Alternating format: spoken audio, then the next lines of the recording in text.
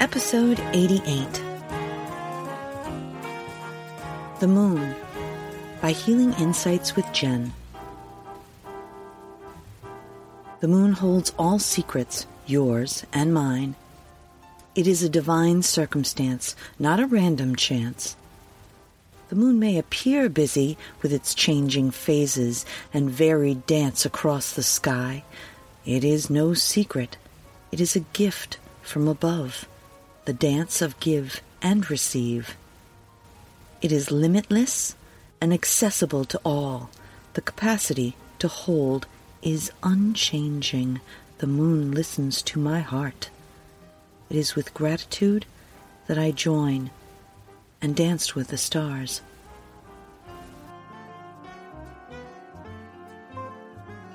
Greetings and welcome into the Pawtuxet General. I am your host, Jess. This week, the Halloween season continues with a super beefy stuffed heart. We bring you a refreshing and unusual Chimeo cocktail and discuss the dangerous and very spooky Connecticut Lighthouse. By the way, if you are in the village this month, stop by and check out the Scarecrow competition. Most of the businesses in the village have entered a scarecrow, including the General itself. Voting can be done at the Cork and Brew or Twice Told Tales for $1. There is a wide variety of types to choose from, and it makes for a lovely walking fall event. You can find the Pawtuxet General's addition to the bunch in front of Eden Flowers on the lamppost. If you dig it, please vote for us. Perhaps you'll catch me down there updating the board with this week's menu for the market. But until then, I must thank our Patreon subscribers. These Halloween celebrators cut the triangle eyes, nose, and teeth, scoop out the fleshy seeds, and light the candle in the jack-o'-lantern that is the Pawtuxet General, without whom we would merely be a pumpkin. If you would like early downloads, direct content to ask any questions of me, and special one-of-a-kind content, simply follow the links in the show notes or look for our page on patreon.com. A small donation means all the world to us, so thank you in advance. And let's make a drink, shall we? This week at the Pawtuxet Village Farmers Market, we at the General were lucky enough to sample some of the season's first apples. I bought Macintosh. They are small, very crisp, sweet, and have a mottled red color. Barton Family Orchard in Scituate, Rhode Island not only brought my Macs, but also pears, Honeycrisp apples, apple cider donuts, apple sauce, sweet corn, and of course, apple cider. Cider, as you might already know, is raw, unfiltered, unsweetened, and usually unpasteurized. This gives it its distinctive cloudiness and crisp taste.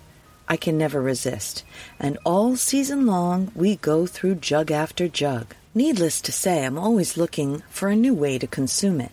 My mother used to cut acorn squashes in half and then fill the cavity with apple cider and a cinnamon stick, then bake them for 50 minutes at 350 degrees. So yummy. Martha Stewart makes a breathtaking apple cider donut cake, which is worth checking out. Whole wheat flour and olive oil fortify the cake, so I say it's perfect for breakfast. But today, we are using that amazing Barton cider to make a Chimeo cocktail.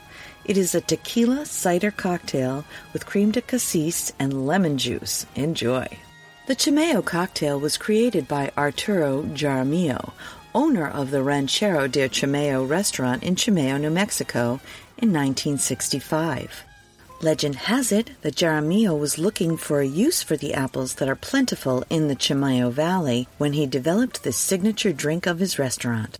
For this recipe, you will need 1½ ounces tequila, 1 ounce apple cider, 1/4 ounce lemon juice, 1/4 ounce creme de cassis. Pour the tequila and unfiltered apple cider into a glass over ice. Add the lemon juice and crème de cassis and stir. Garnish with an apple slice and serve. The touch of cassis gives the drink a pleasant pale purplish hue and the sweetness needed to balance the tart lemon taste. Enjoy. Stuffed beef heart. The possibilities are only limited by your cooking methods for beef heart. You could start simple, cut it up and grill it like you would any other steak. Or even easier, stick it in a crock pot with an onion and taco seasoning and cover with water and let go at least 8 hours. 10 is best.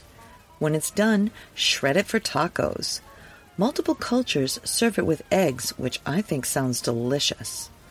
Originally, I think that this was going to be a disturbing recipe of the past, but instead I'm pleasantly surprised to say that I can't wait to try this multicultural dish.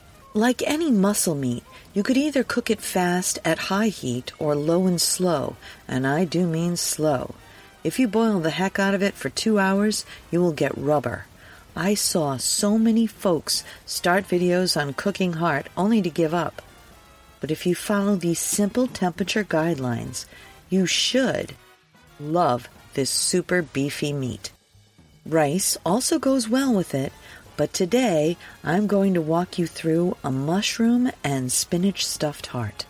Give this mushroom and spinach stuffed beef heart recipe a try today and discover just how surprisingly tender and mildly flavored this superfood really is. For this recipe, you will need 1 large beef heart, about 3.5 pounds, 6 thick slices of bacon cut crosswise into 1/2-inch pieces, 1 medium yellow onion, chopped, 1 pound button mushrooms chopped, 2 cloves of garlic minced, 1 teaspoon of salt, 1 teaspoon of black pepper, and 1/2 pound of fresh spinach leaves. Rinse the heart really well under cold running water and pat it really dry. Cut the heart open if your butcher hasn't already done that, and remove any visible strings, arteries, and blood vessels that may have been left behind. Trim off the excess fat, if any, and then set aside.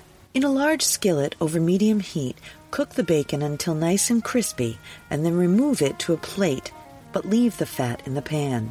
Add the onions, mushrooms, salt and pepper to the pan, and cook until softened and fragrant, about 4 to 5 minutes. Then throw in the spinach, crispy bacon, and chopped garlic. Stir well until the spinach is completely wilted, and continue cooking until all the liquid at the bottom of the pan has evaporated. Let cool for a few minutes. Preheat your oven to 275 degrees. Lay the beef heart fatty side down on the work surface and spoon the stuffing over it. Spread it all the way to the edge. Roll up the beef heart and tie it with a few strands of butcher's twine. You might want to run a piece across lengthwise and 2 or 3 crosswise. If you end up with a little too much stuffing, hang on to it. You can reheat it later in a small skillet and serve it alongside the roast. Melt a fair amount of cooking fat in a large oven-safe skillet, set over scorching high heat. Sear the beef heart for 2 or 3 minutes per side until a nice golden crust forms. When the meat is nicely seared all around, transfer the skillet to the oven and cook the beef heart uncovered for 15 to 20 minutes per pound, depending on desired doneness, rare to medium rare. Remove the roast from the oven, tent it loosely with aluminum foil, and let rest for 10 minutes before slicing and serving. This recipe was based on Sarah Ballantyne's stuffed beef heart recipe as it appeared in the Paleo Approach cookbook. Enjoy.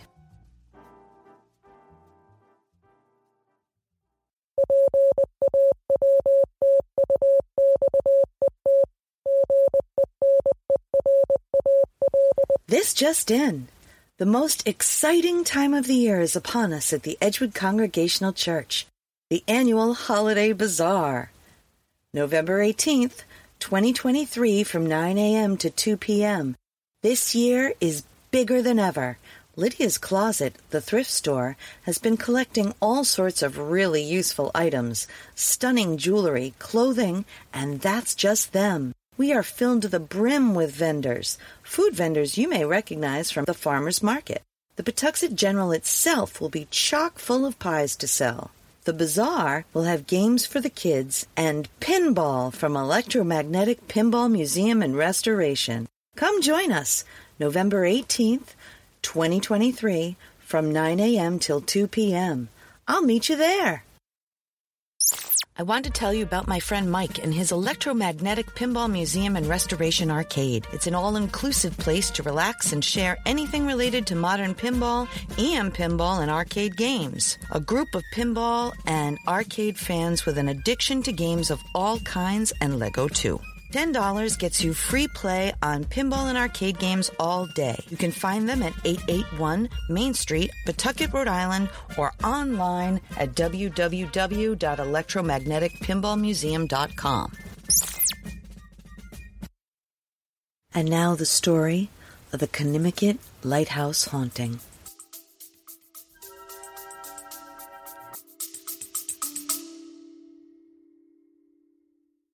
You love listening to podcasts, but have you ever thought about starting your own podcast? Maybe you want to build a brand, grow your business, or are looking for an excuse to talk about your favorite hobby. Whatever your reason for making a podcast, Buzzsprout is the place to start. Since 2009, Buzzsprout has helped over 300,000 people launch their own podcasts. Buzzsprout walks you step by step through the whole process and will give you powerful tools to start, grow, and monetize your podcast. Ready to get started? Click the link in the show notes to get our free step-by-step guide to starting your podcast today.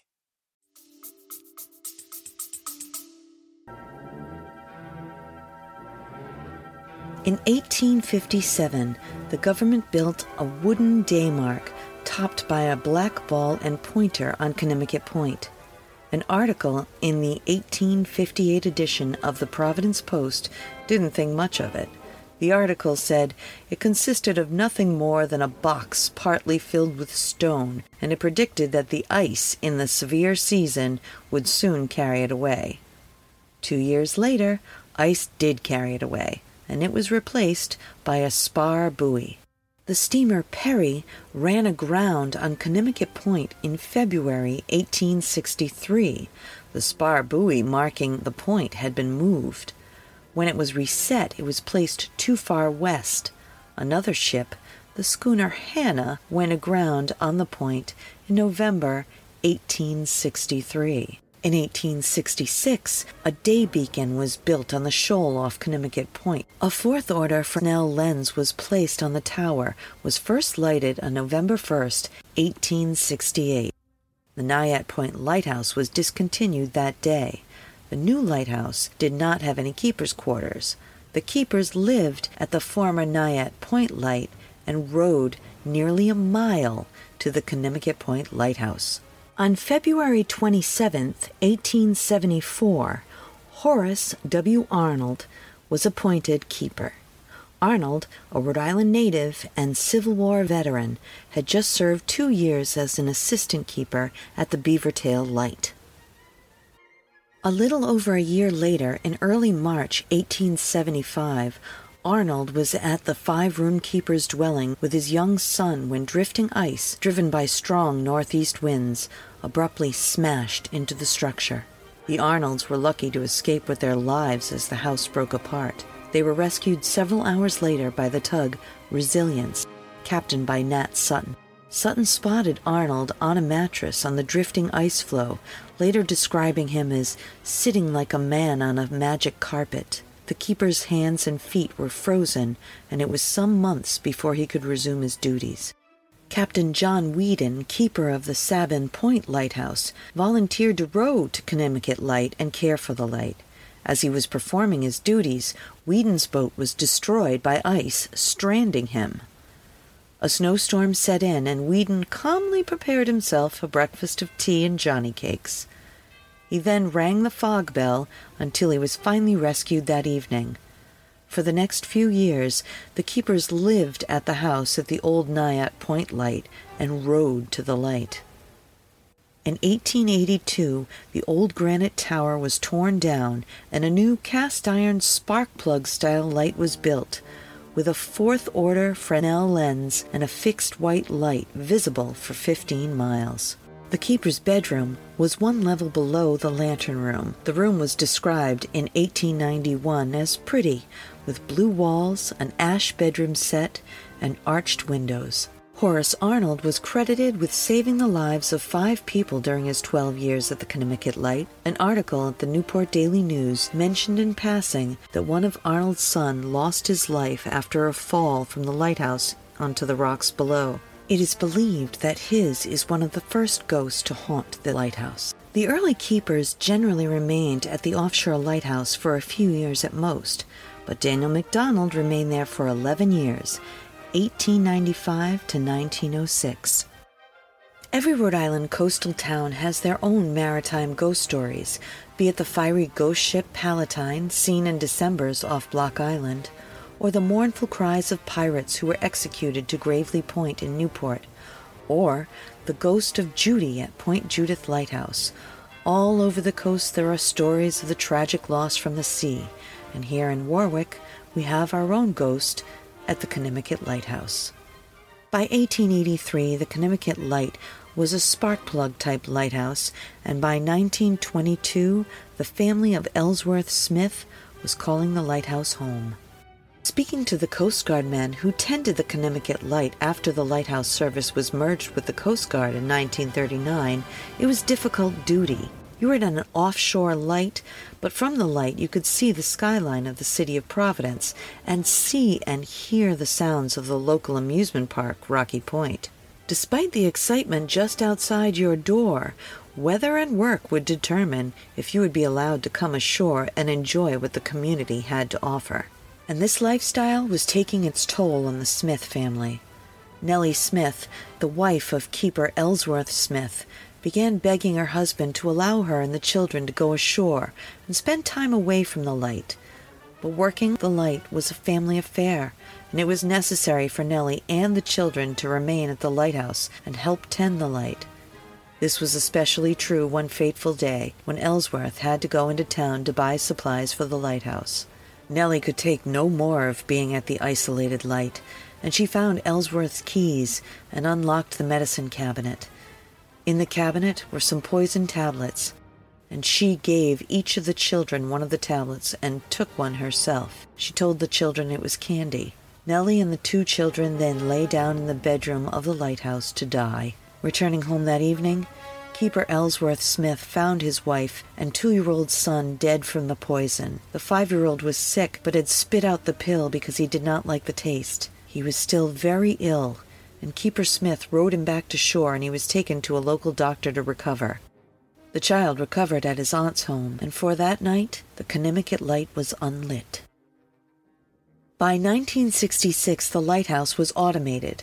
A cable had been laid to convert the lighthouse to electricity, and it is reported that this is the first lighthouse in the United States to be electrified. This is in dispute because for a short time after the 1938 hurricane, the Prudence Island Light had an electric cable running to it from the local power plant. But that is another story. By now, 3 people had lost their lives at the Conimicut Light. Keepers would report hearing a woman crying on dark nights, and sometimes keepers would hear a child playing and items being moved about the lighthouse. By the 1970s, there were no longer keepers in the lighthouse, and the ghost of the Conimicut Light had all but been forgotten. The Conimicut Light was automated and maintained by the U.S. Coast Guard Aids to Navigation Team in Bristol, Rhode Island. In the early 1970s, teenagers would go to the Warwick Light nearby and sneak into the gated restricted property and slap the lighthouse 3 times with an open hand and call, "Nellie, Nellie, Nellie," in order to conjure the spirit of Nellie Smith, with the mistaken belief that this was the lighthouse where she had killed herself and her child. There had been reports from the Coast Guard A&T when working on the Conimicut Light that tools would disappear, and they would hear what sounded like a young child laughing followed by a woman crying. But a check of the structure indicated nothing was found. The keeper's quarters are now in disrepair and closed to the public. The city of Warwick is now the owner of the lighthouse, receiving the title in 2004. but its light's still maintained by A&T Bristol with the help of Keeper Arnold's son, one wonders. But on a clear, calm night, sitting on Conimicut Point Beach, you may see a ghostly figure who appears to be working on the light, and if you listen carefully, you may hear a young child laughing, followed by a woman crying. To this day, these waters carry a heavy death toll. The rip currents around the lighthouse are deadly and can come over the sandbar with no notice. Someone who doesn't know the area well would never see the danger coming. For just these reasons alone, the area is drenched in death. At least every 2 years someone dies there, often while trying to save others. Perhaps it is a coincidence that these deaths occur on odd-numbered years, or that rarely is it ever a woman who passes. What to do about this sandbar is hotly disputed. Opinions range from do nothing, swimmers beware, to having the Army Corps of Engineers remove it, to just adding international signage. My questions are, how many generations of odd-numbered horrible deaths does it take to curse a piece of land or water? How many hearts must be broken to haunt an area and the building which seems to be its nexus? You can see for yourself at Conimicut Point Park. I just wouldn't go swimming. My sources today were New England Lighthouses, a Virtual Guide, the Warwick Beacon, Rhode Island Lighthouse History, thehealthyfoodie.com, and Wikipedia.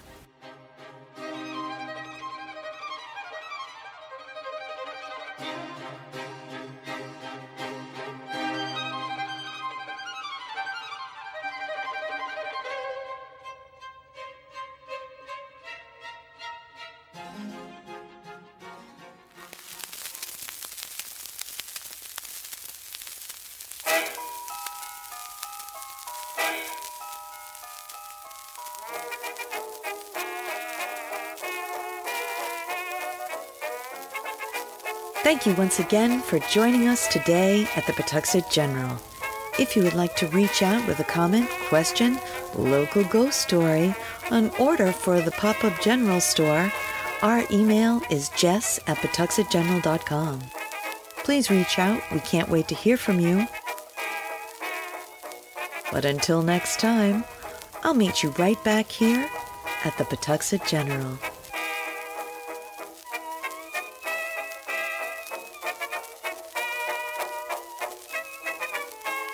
A Something for Posterity production, pre-recorded in Pawtuxet.